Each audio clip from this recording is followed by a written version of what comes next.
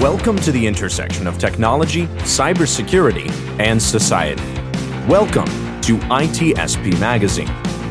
You're listening to a new Securing Bridges podcast. You're about to join Alyssa Miller as she sits down with senior and executive security leaders to share stories of success and failure while working across business teams. It's time to build and secure the bridge to the business. Knowledge is power, now more than ever.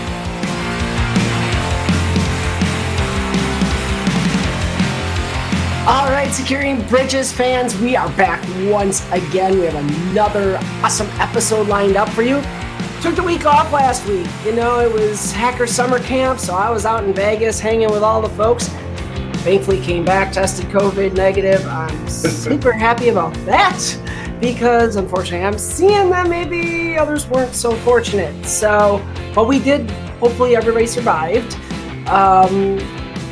Crazy weather, airport craziness. That was an interesting week. But here we are. We're back with Securing Bridges once again. Amazing guests every week, and this week is no different. And I think I use that line every week, so that's no different either. But, you know, that's what we do. But no, I'm super excited. This is one that I'd been meaning to line up for a while, and it took me a while to reach out to him, but I am really thrilled to say that this week with us here on Securing Bridges, it's Larry Whiteside. Hey, Larry, how are you? Hey, I'm great, Alyssa. I really appreciate you reaching out. I'm excited to have a conversation today. Yeah, thanks. I'm super excited to have you on. I've been following you. I think we've been connected on LinkedIn for a while and whatnot, but your name seems to pop up all over the place in my circles, and it's wonderful. So, but in case your name doesn't pop up in everybody's circles, can you go ahead and just tell us a little bit about yourself? Yeah, so I'm a security executive. Right now I'm chief security officer of a big healthcare company, but I've been in this field for a long time. But the thing that most people tend to associate me with is I'm a co-founder and I'm the current president of an organization called Cyversity, formerly ICMCP, and we're geared at increasing diversity in the field of cybersecurity. That's awesome. You've already touched on a topic near and dear to my heart. So why don't we dig into it a little bit? Tell me a little bit more about the work that you guys are doing at Cyversity. Obviously, the name seems fitting. Right. But I'd love to hear more about how you guys are getting involved and what parts of the industry you're really focusing on. Yeah, so it's interesting. So first, I'd like to give a little bit about the name because people, they hear Cyversity and early on people are like, so are you a university? And they're like, no. We're not an educational institution, right? Or institution of higher learning or whatever you want to call it. The name came from, I say, cybersecurity and diversity had a baby, and they created the name Cyversity, right? So, but from what we're doing standpoint, right, what we've decided to do is create a programmatic way for people to go from where they're at to where they want to be, right? And so our goal is to not just increase the number of diverse people, right? And that's minorities, right? Underserved communities, people coming from underserved communities, women, and the LGBTQ plus community, right? We don't narrow our focus. We want all aspects of diversity to be able to get into this field. But we want them to basically get from where they're at to where they want to be. And that comes through a number of different mechanisms, right? And so a lot of that is about assessing their skills of where they are today. Because, you know, a lot of people think that this field is just technical. Oh, I can't go into cybersecurity. I'm not really a technical person. I'm like, well, that's not necessarily the case, right? So we like to dispel a lot of the misnomers associated with what the field is and give people an understanding of how broad it is. So then when you go to assess your skills, and you've seen how broad it is, you can see where your skills best align. And you can try and, based on the breadth of the industry, try and align your skills to something you're passionate about, right? Because some people like law. You can be in cybersecurity if you like law, right? Some people like regulation. Some people there's so many different things outside the technical scope that people could dive into. And so that's the beginning stages of what we want to do. After that, once you've identified those things, we want to then get you skills, right? If you're a and skills really mean very different things to everybody who comes to us, right? Skills can be, I want to be technical. I need some keyboard skills, and we have partners that'll help you there. Skills can be, hey, I'm a mid-level manager. I want to be a CISO. We've got partners who can help you there. So depending on where you're at, our goal is to help you through this next stage of what you need to do to get the skills, right, that you need to achieve that next stage of where you're trying to go. Now, once you've gotten those skills and you've gone through with one of our training partners to achieve more skills and be better at what you're trying to do, our next goal is to get you prepared for your next role. So that can be resume prepping, right? Resume writing, interview prep, because interviewing is hard. And honestly, sometimes it takes practice. Not everybody is good at interviewing, and you can win or lose a job just based on a poor interview, regardless of how good you look on paper, right? And so going through having your resume done properly, having the right interview skills so that when you do have the interview, you've gone through and you're a lot more comfortable. I was honestly shocked when we started the whole interview prep at how many people literally have stage fright when it comes to interviewing. Like, they literally have no idea how to answer some of the most basic questions because they just freeze up. And so it's been very powerful to help people go through that. And then the last piece, well, I shouldn't say the last piece. Then we have job placement. So we've created a job portal where we post a number of jobs. And the important piece about this job portal is it's been proven statistically that women and people coming from underserved communities will not apply to roles to which they do not align nearly 100% because they feel they won't have a chance at the job if they don't completely align to the role. Right. And so for us, one of the things that creating the job portal has done and that we try and message is that, hey, for organizations that are putting jobs into our job portal, they are specifically looking for diverse candidates. So the misnomer or remove the thought that you have to align 100%, because in many cases, these jobs are willing to train you. In many cases, right, they are willing because each of these organizations is taking the purposeful step to actually come to us as a source for diverse talent. So it's an opportunity for people, right, the people that we serve in our communities to try and come find jobs that they closely align to, apply to them with the understanding that these organizations are looking for people that come from where they come from, that have backgrounds that they have, and it'll make the path a little easier for them, we hope anyways. The job description thing, right, is one that I think gets on a lot of people. It drives me nuts. I mean, I did some research a couple of years ago and highlighted some really just terrible things about job descriptions. And so to your point, when you've got, these underrepresented groups who, like you said, statistically will not apply if they can't check all the boxes. When you got that job description with 45 boxes that need to be checked, you can guarantee you're not going to get diverse candidates. So do you guys work with those employers then who are posting to your portal to kind of address their job descriptions and make them more inclusive? Yeah, so it's interesting, right? And it's having these dialogues with employers who are putting together job descriptions and wanting to post them.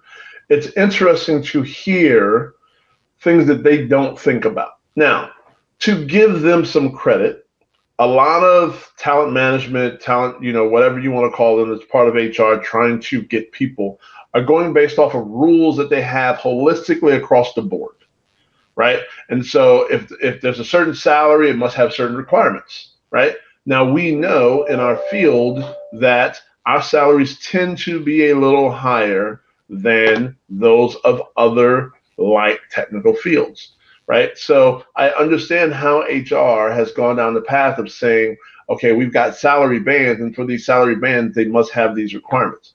But what I do is when I'm talking to HR, I'm talking to recruiters, I'm telling them, you need to start thinking of cybersecurity as a unicorn. We've got a unique skill set and way of thinking that we bring to the table. And so we try and help them understand that you can't ask for say that you want an entry-level analyst or engineer and require a CSSP. Those two things do not go together, right? You can't, you have to, when you put that a 4-year degree is required, you have to realize that you are potentially completely Xing out a large demographic of people who may potentially want to apply for that role because you're saying a 4-year degree is required, right? Because if you think about and look at the statistics of those who go to college versus those who don't, the ones who don't go to college is largely the underrepresented communities. And so if you want to hire diversely, and that's your intention, but you're putting in a 4-year degree as required or highly encouraged, those people who don't have it are not going to apply because they see that as a barrier to them getting it. And they're saying, well, listen, if a person applies with a degree, then they're automatically going to pick that person over me. And so it's those little nuances that we try and work with them with to make sure that the job description, the title, and the expectations and requirements all really align to be inclusive, because you can't just you'll be surprised how many employers literally think that just by putting diverse candidates, it's like a statement like diverse candidates highly encouraged. Well, that'll get them in. Yeah, that'll work.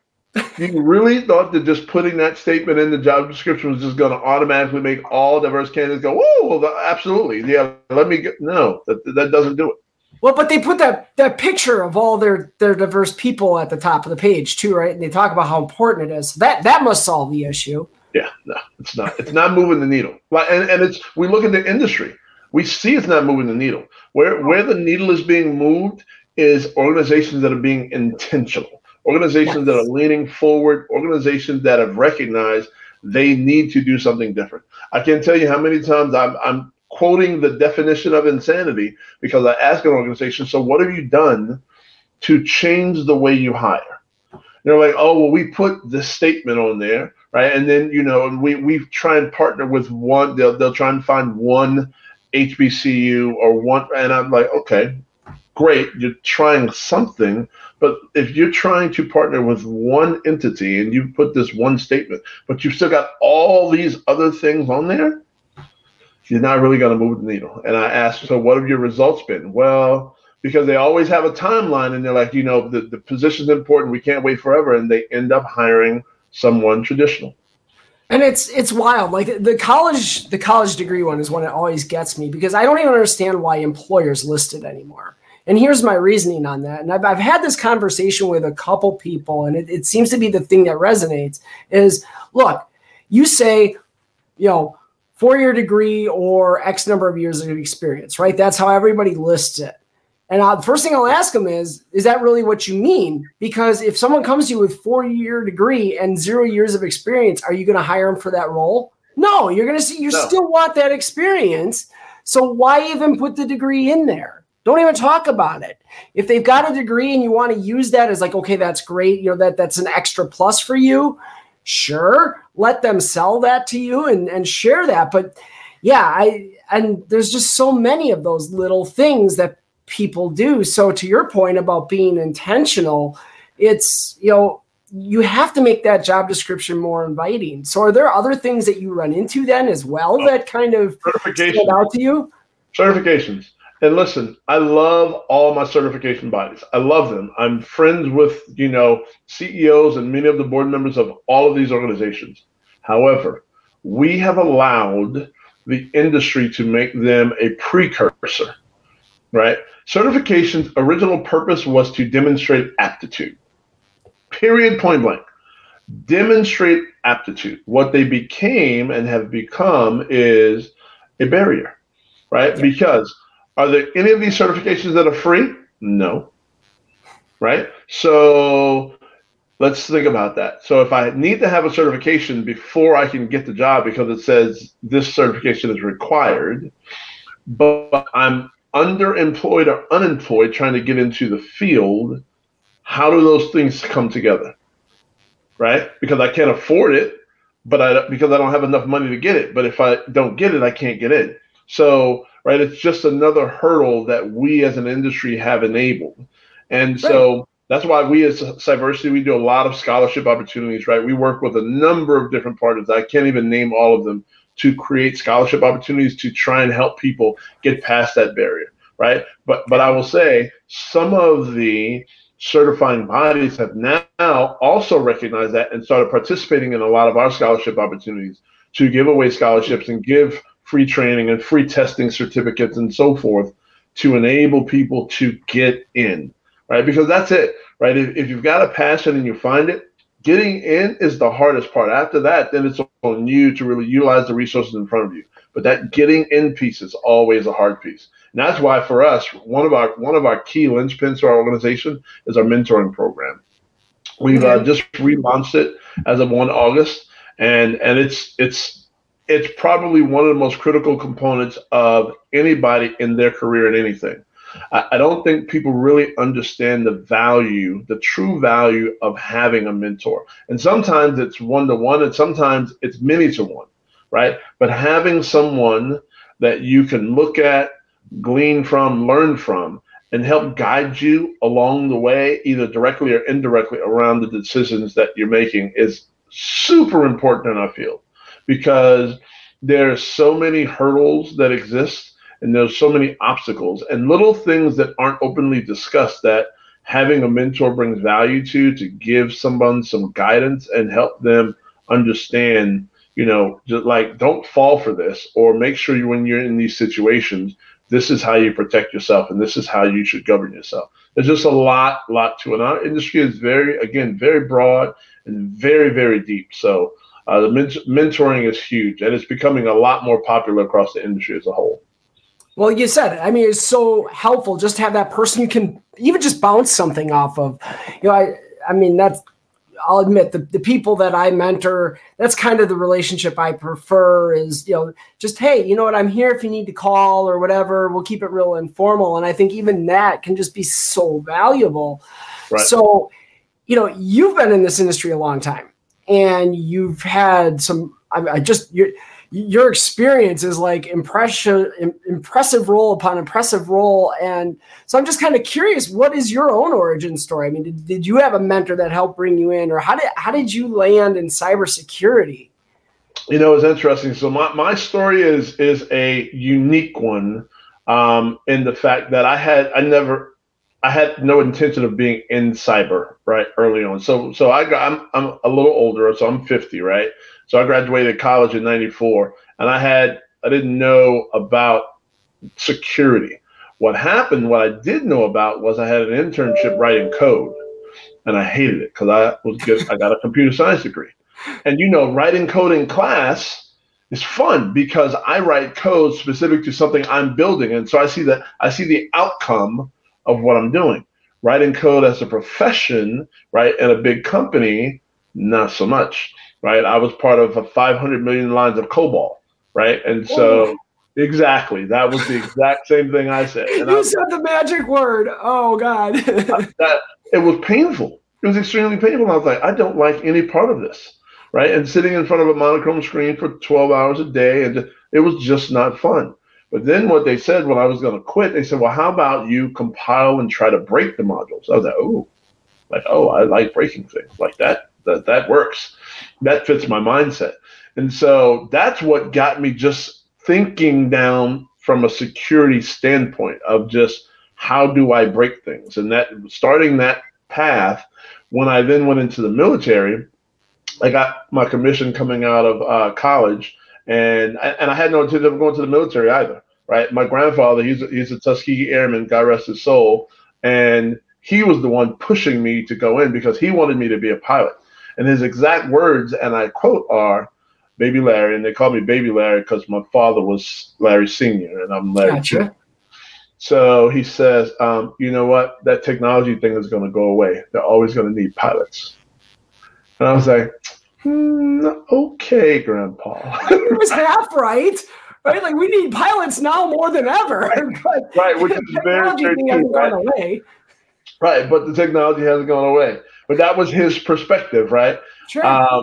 So I went into the military, and it just so happened timing was right?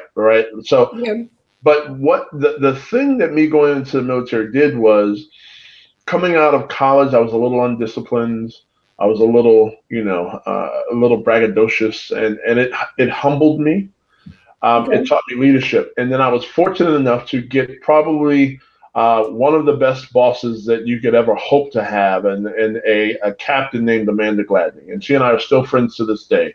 And she, as a black female officer in the military, helped me understand what that was, what being a black officer in a leadership role was, and what the expectations were of not just being an officer, but of being a officer of color, right? And so that sort of changed things for me, and that began to have me look at things differently. And so as I transitioned into cyber in the military, and it wasn't even cyber at the time, it was information warfare and information security. But as I transitioned into that field, I began to understand.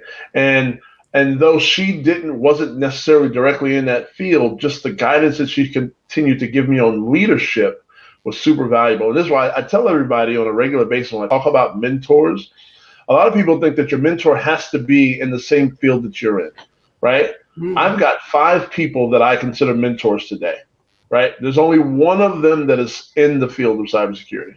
I have a lot of friends that I go to and we talk about, a lot of peers across the industry that we mentor each other. But from a pure mentoring standpoint, 2 of them are in the industry. The other 3 are outside the industry, right? But I go to them because when you think about mentorship, there's leadership, there's all of these different aspects of things that you need to know as you are growing as a person and as a professional in your career.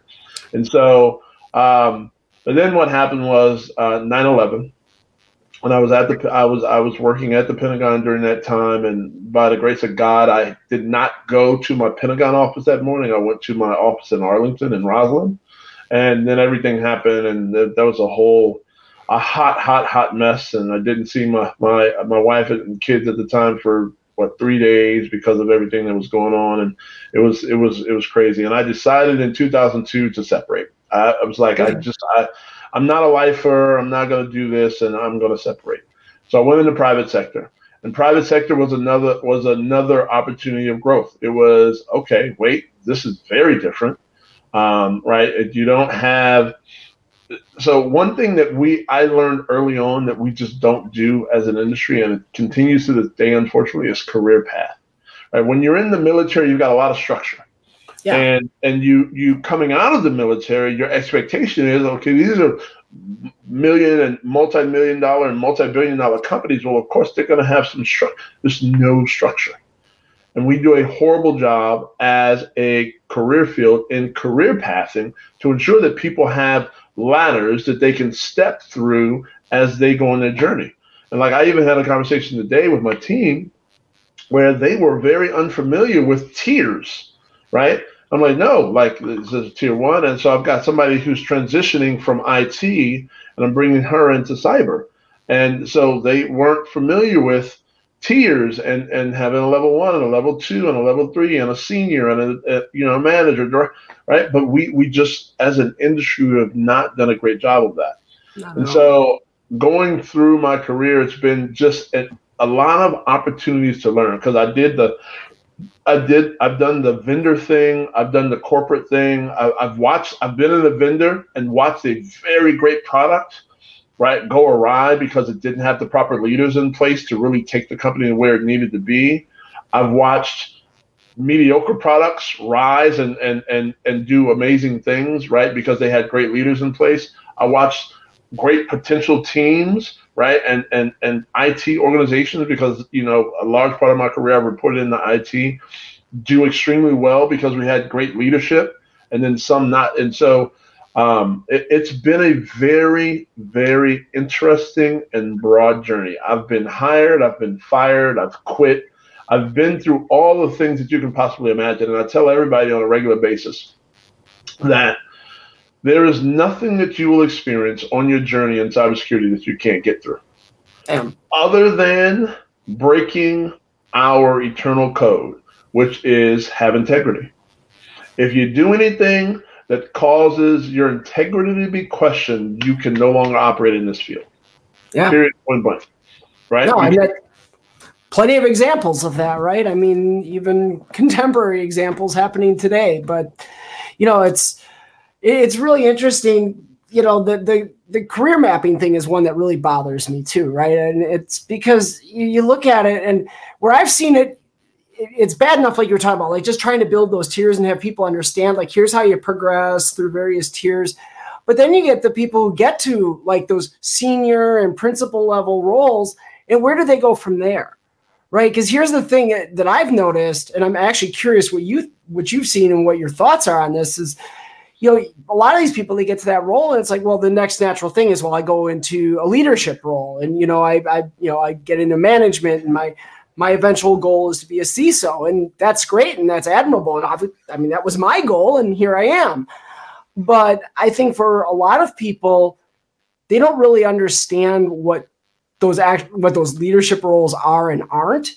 And it's not really what they're interested in. I mean, if you're someone who really just wants to be in the weeds all day, working in, Amazon AWS stuff, or you want to be, digging around in logs and doing that kind of thing. A lot of people really love doing that. Right. And if you want to, or you want to continue pen testing, whatever, then yeah, you probably don't really want to get, into much of a higher level leadership role, because you don't get to do that. You move away from it.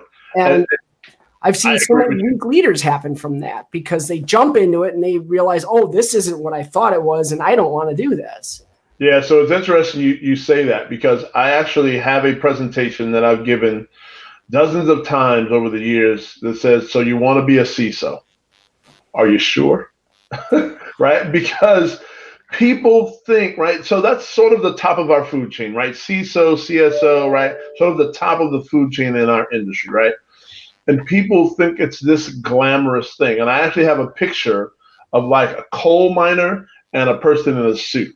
And I say the person in the suit, right, that looks like they're a GQ model is who everybody thinks the CISO is. And the reality is the CISO is this coal miner with the pipe sticking out. It's all dusty and crusty, because the things that we have to do, right, between looking at our calendar and the meetings on top of meetings on top of meetings that are sometimes double booked, if not triple booked, that you have to go through, and never getting a chance to read email from 8 a.m. until 5 p.m., then you still have to go through email and somebody's hitting you up. Did you see the email I sent you? Like, it is insane.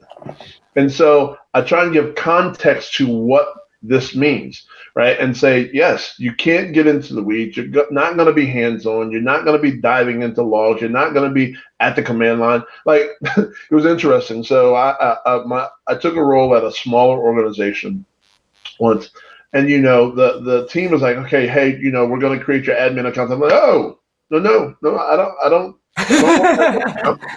I don't want domain admin. I don't want like, I barely want admins in my local box, right? Don't give me access to anything. I'm not getting in command line. I'm not doing any of that stuff, right? And so, because a lot of people just feel like that's what's happening. They're like, oh, no, when you step to that next level, you've got to start letting go of some of those things. And it's hard for some people. It's very, very hard. So Kevin Jackson is with us. That's awesome. He was actually our last guest. So this is kind of cool that Kevin's popped in. And first of all, very complimentary of you, but wants to understand how can he go about, as a Black founder of a cyber startup, how can he go about getting more involved with Cyversity? Yeah, so getting more involved with there's a number of ways, right? So at the community level, depending on where you're at, we may have a chapter, right? So if we've got a chapter, right? We've got chapters in New York, Atlanta. We just started one in DC, Columbus, Ohio. We're looking at rebuilding one in Chicago. We've got one in Nashville, Texas, the Bay Area, and Twin Cities.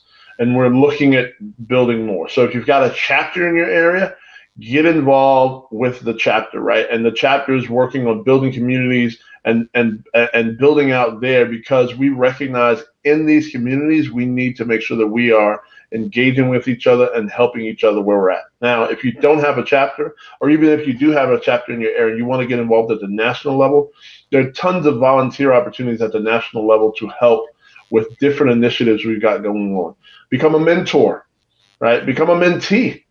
Right, like all of these things, right? Participate in our webinars, right? As a founder, right? Specifically as a founder of color of a cyber startup, your journey to get there, sharing that with people in diversity and abroad is going to give them a lot of insight, because you are what we would call a unicorn. There's not many of you that exist. And so that's definitely a way, just sharing your story similar to what you're doing here in one of the diversity webinars that we do, to give people hope, give people insight, and help them understand the journey that you've gone on to get to where you're at. So I know that was kind of like an abrupt shift, but there was a reason for it, because we were talking leadership, and what you just touched on is something that I think is crucial, right? I mean, for those of us, as we get into leadership, we do have that opportunity to shape how the industry is moving and how we're introducing diversity and everything else. It's within our control. And then, like you said, you touched on that whole idea of visibility. And I think, if you are a member of a one or multiple underrepresented demographics in especially that executive space, that visibility alone is such a huge tool. Now, on the flip side, if you are the stereotypical white cis hetero male, okay, we understand the dominant demographic there disproportionately. You too have an opportunity here to really shape how things move forward through your own example. Are you doing the right things? And see, these are the leadership conversations that I think have to happen, and where we have to understand that you move into, say, that director role or that vice president role, or you get that CISO role. You are in a position to really shape how your organization looks at hiring cybersecurity people, how you handle career pathing. And so when you are at that non-leadership level and you're looking to get into that, those are the things that I would like to see more people's goals be about. Like, I want to get there so I can do this or that.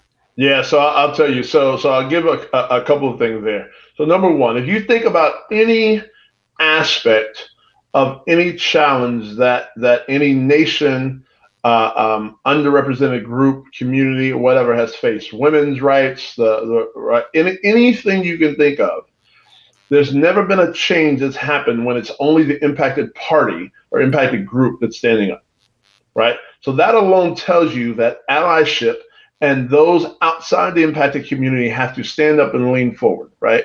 And so with that, it's important that every C-level executive, every director, every person who goes into a leadership role in their organization, regardless of what demographic community they belong to, they have a responsibility that if they think this is a problem, to go and work with HR. The first relationship I create in every company that I join is HR, because they are going to make or break my program based on my ability to hire. Period, point blank. Yes, the business leaders are important because I need their buy-in on my program. Absolutely. But if I get their buy-in and I can't hire the team to support it, nothing matters. So going for every single person that gets into a leadership role in cybersecurity, you've got a responsibility to go and begin working with your HR team to level set, right? Help them understand that we are unicorns. Help them understand that you can't salary band us like you do everything else. It's imperative that happens, right? And for me, as I've gotten on stage over the last 3 years, I started talking about this one fact because that's an aspect of individual accountability that everybody can take. Because everybody's always like, well, what can I do? Oh, how do we make this change? Here's something that you as an individual can do in your organization that you work for today, tomorrow, or next week, right? It's an easy step forward. You hit one of my pet peeves. The number of times I see and talk with cybersecurity people who just throw up their hands and say, oh, HR, oh, the recruiters, oh, it's all them. They won't change job descriptions, blah, blah, blah. I understand it. It's not always easy, right? Here's a great example from the federal space. If Jen Easterly can go into DHS, go into CISA, and say, we need to hire with higher salary bands because we need top talent in CISA, and make that happen, Think about what it takes to do that in the federal government. Like, we're talking congressional changes here, right? If you can do that there, you can do this with your HR team. It might take time. You might have to go beyond just talking to HR. You may have to work with your own executive leadership, your own senior leadership. But every one of us has the ability to start to influence that and shape that. We just have to be good about making the case for why it's necessary. Would you agree? Right. Yeah, oh no, listen, moving anything in the government is turning a tanker in a river, right? Like it takes a lot, right? But it's a great example. But the next piece is this, it's also just simply leaning in, right? I use this guy's name a lot, Joey Johnson, a good friend of mine. Joey Johnson, as a white, cis female in this industry, leans in regularly. He talks to his own team, right? He pushes the envelope to ensure that not only he, but his entire team is working positively towards something and some sort of change. Because one of the areas that we as an industry also fail at is the entire aspect of retainment, right? Mm-hmm. So we've had this whole get people in the door, right? Oh, hey, I've hired 4. Right. Well, those 4 that you hired 4 years ago, are they still all at the entry level? Then are you really doing them a service? Right. Because if you look statistically right now, women of color are the fastest entity leaving the field of cybersecurity because they don't feel engaged. They don't feel like they're part of the solution. So retention across our industry is bad. Right. And we don't have good mechanisms to ensure that once we get diverse talent in, that we're engaging them at a level. And honestly, it's part of it is we just don't do a lot of engagement, period, if you really think about it, to ensure that the lowest level person in our team, the lowest level SOC analyst, governance analyst, whoever, understand how what they do every day ties directly all the way back up into the corporate strategy, into the cyber strategy, into corporate strategy. We don't do a good job communicating that, right? So if they don't feel that, they don't understand that, they don't feel they have a voice in that, they're not going to stay. And so, yes, organizations may be trying to get them in the door and maybe hiring more diverse talent at the entry level than they have before. But if those same entry level, right, 4 to 5 years later, are still in entry level roles, and you haven't done anything at your middle level, management level, or executive level, then you may not be hitting the mark. Yeah. And I think that's too now where a lot of the conversation in DEI, that almost buzzword now, has changed, and belonging is the new thing that everybody seems to be talking about, at least on the leading edge of these efforts. And I mean, I don't want to get into the pedantic discussions of what words we use to describe it, but I think the heart behind the idea of this concept of belonging is something that's truly important, because it speaks to what you said. People need to feel like they're in a space that they belong in, that, I belong here just as much as, that person over there, or that person over there. And that includes my ability to have that visibility up, my ability to know where I'm headed next, and to be able to get there. So getting there is so hard. I like to use this analogy because it resonates with people. So I've got 5 children, right? So anybody who's got multiple children, right? Every child needs to feel heard. Mm-hmm. Every child.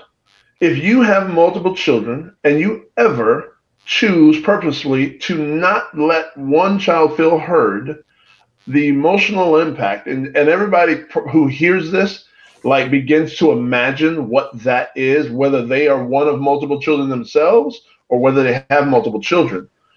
If you as a child were not heard, right, and you're seeing all of your other peers being heard, if you're in a classroom and there's one child who constantly is raising their hand, but is never being called on and never made to feel like they have a voice in what's happening, but everybody else is, how would that make you feel? Yeah. Right. And the sinking feeling that I get even saying it, right, should demonstrate what people in their careers who they're doing this to feed their families. They're doing this to try and make to build wealth in some instances, right? They're doing this because this is something they love. To then not feel heard, and then they feel their only choice is to leave it. Can you imagine? Yeah. Well, and if you don't mind, I'm going to take that analogy one step further, because I think there's also something to be leveraged here, even considering unconscious bias and systemic discrimination, right? Those things where maybe it's not intentional at all, maybe it's not even conscious, but how horrified would you feel as a parent, for those of you out there that have children like I do, like Larry does, how horrified would you feel to know that things that you've been doing, choices you've been making that maybe you didn't even realize, but showed that type of preferential treatment or made that kid feel that way? How horrified would you feel about that? It's the same thing if you're a manager, if you're a leader with a team, and maybe it's not anything that you realize or you consciously are trying to do, but it's something that just happens because of how maybe it can be something as simple as, hey, I really, I identify with this other white woman on my team. And so I can, I'm really comfortable talking to her. But when I talk to this, person of color or whatever over here, I don't feel as comfortable because their background is different and I don't identify with as much of their experience. It can be something that simple that creates that bias and creates that same thing. And that's why, so I love that analogy, because you can take it to that level. I can't imagine many parents who wouldn't be horrified if they knew they were doing that to their kids. So have that same self-awareness then when it comes to the people that you're leading. Right. I like to use the other analogy of right-handed versus left-handed. Right? The majority of the world is right-handed, right? And so if you think of walking into a classroom, of those desks where you walk in and you slide in, they're not necessarily built for left-handed people. And one of my 5 kids is left-handed. And so as he grew up, watching him and what he struggled with and how he needed to sit and how he needed to turn, it just gives you an idea of like, wait, what? Because it's something that you just don't think about. And that aspect of unconscious, right? When it comes to right and left hand, as a world, as a society, we are completely unconscious about that. We just automatically have built the world around the assumption that everybody is right-handed. And then when there is someone who is left-handed, who comes into the room, who comes to sit down at the dinner table, right, and has to eat, they're resetting their plates. They're doing all of these different things because they just operate differently. And if you apply that mindset to what our teams look like and how a person who is a little different, right, would feel, because you're talking about things that they can't relate to. You're talking about things and you now creating this other aspect of a bond that they just felt left out from. And so it's just taking those small instances and being able to recognize and find ways to connect. Yes, you can't relate to being left-handed, but is there something else that you can relate to with them to build that same type of connection and make them feel connected to everything that's going on, similar to everyone else? Love it. I cannot believe it, though. I just looked at the time. I lost track totally. We're way past where I would normally say this, but yeah, we got to wrap it up, unfortunately. This has been a wonderful discussion, Larry. I swear to God, I knew it was going to be good because I've seen everything you're doing and I love it, but this was terrific. I hope that you all out there enjoyed it as much as I did. Incredible.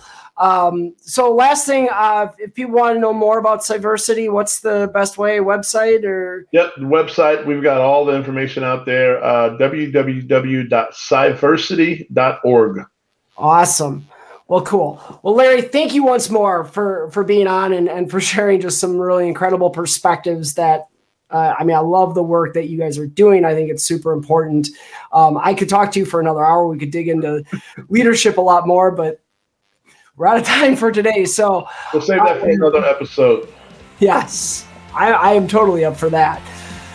All right. Well, hey, Securing Bridges fans, thank you so much for tuning in yet again. I hope you guys enjoyed. I had a great time.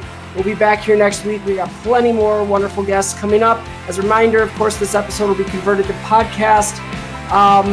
If you're listening to this on the recording and you tried to tune in today via Facebook, I apologize. We had some technical issues. I don't know why we weren't able to send this out via Facebook today. But, you know, you've got the recordings. Be sure to check them out, and we'll be back here again next week. Larry, thank you so much one more time. Thank all of you for tuning in. And we'll be back here next week again on Securing Bridges. Bye-bye. We hope you enjoyed this episode of Securing Bridges podcast with Alyssa Miller. If you learned something new and this podcast made you think, then share itspmagazine.com with your friends, family, and colleagues. If you represent a company and wish to associate your brand with our conversations, sponsor one or more of our podcast channels. We hope you will come back for more stories and follow us on our journey.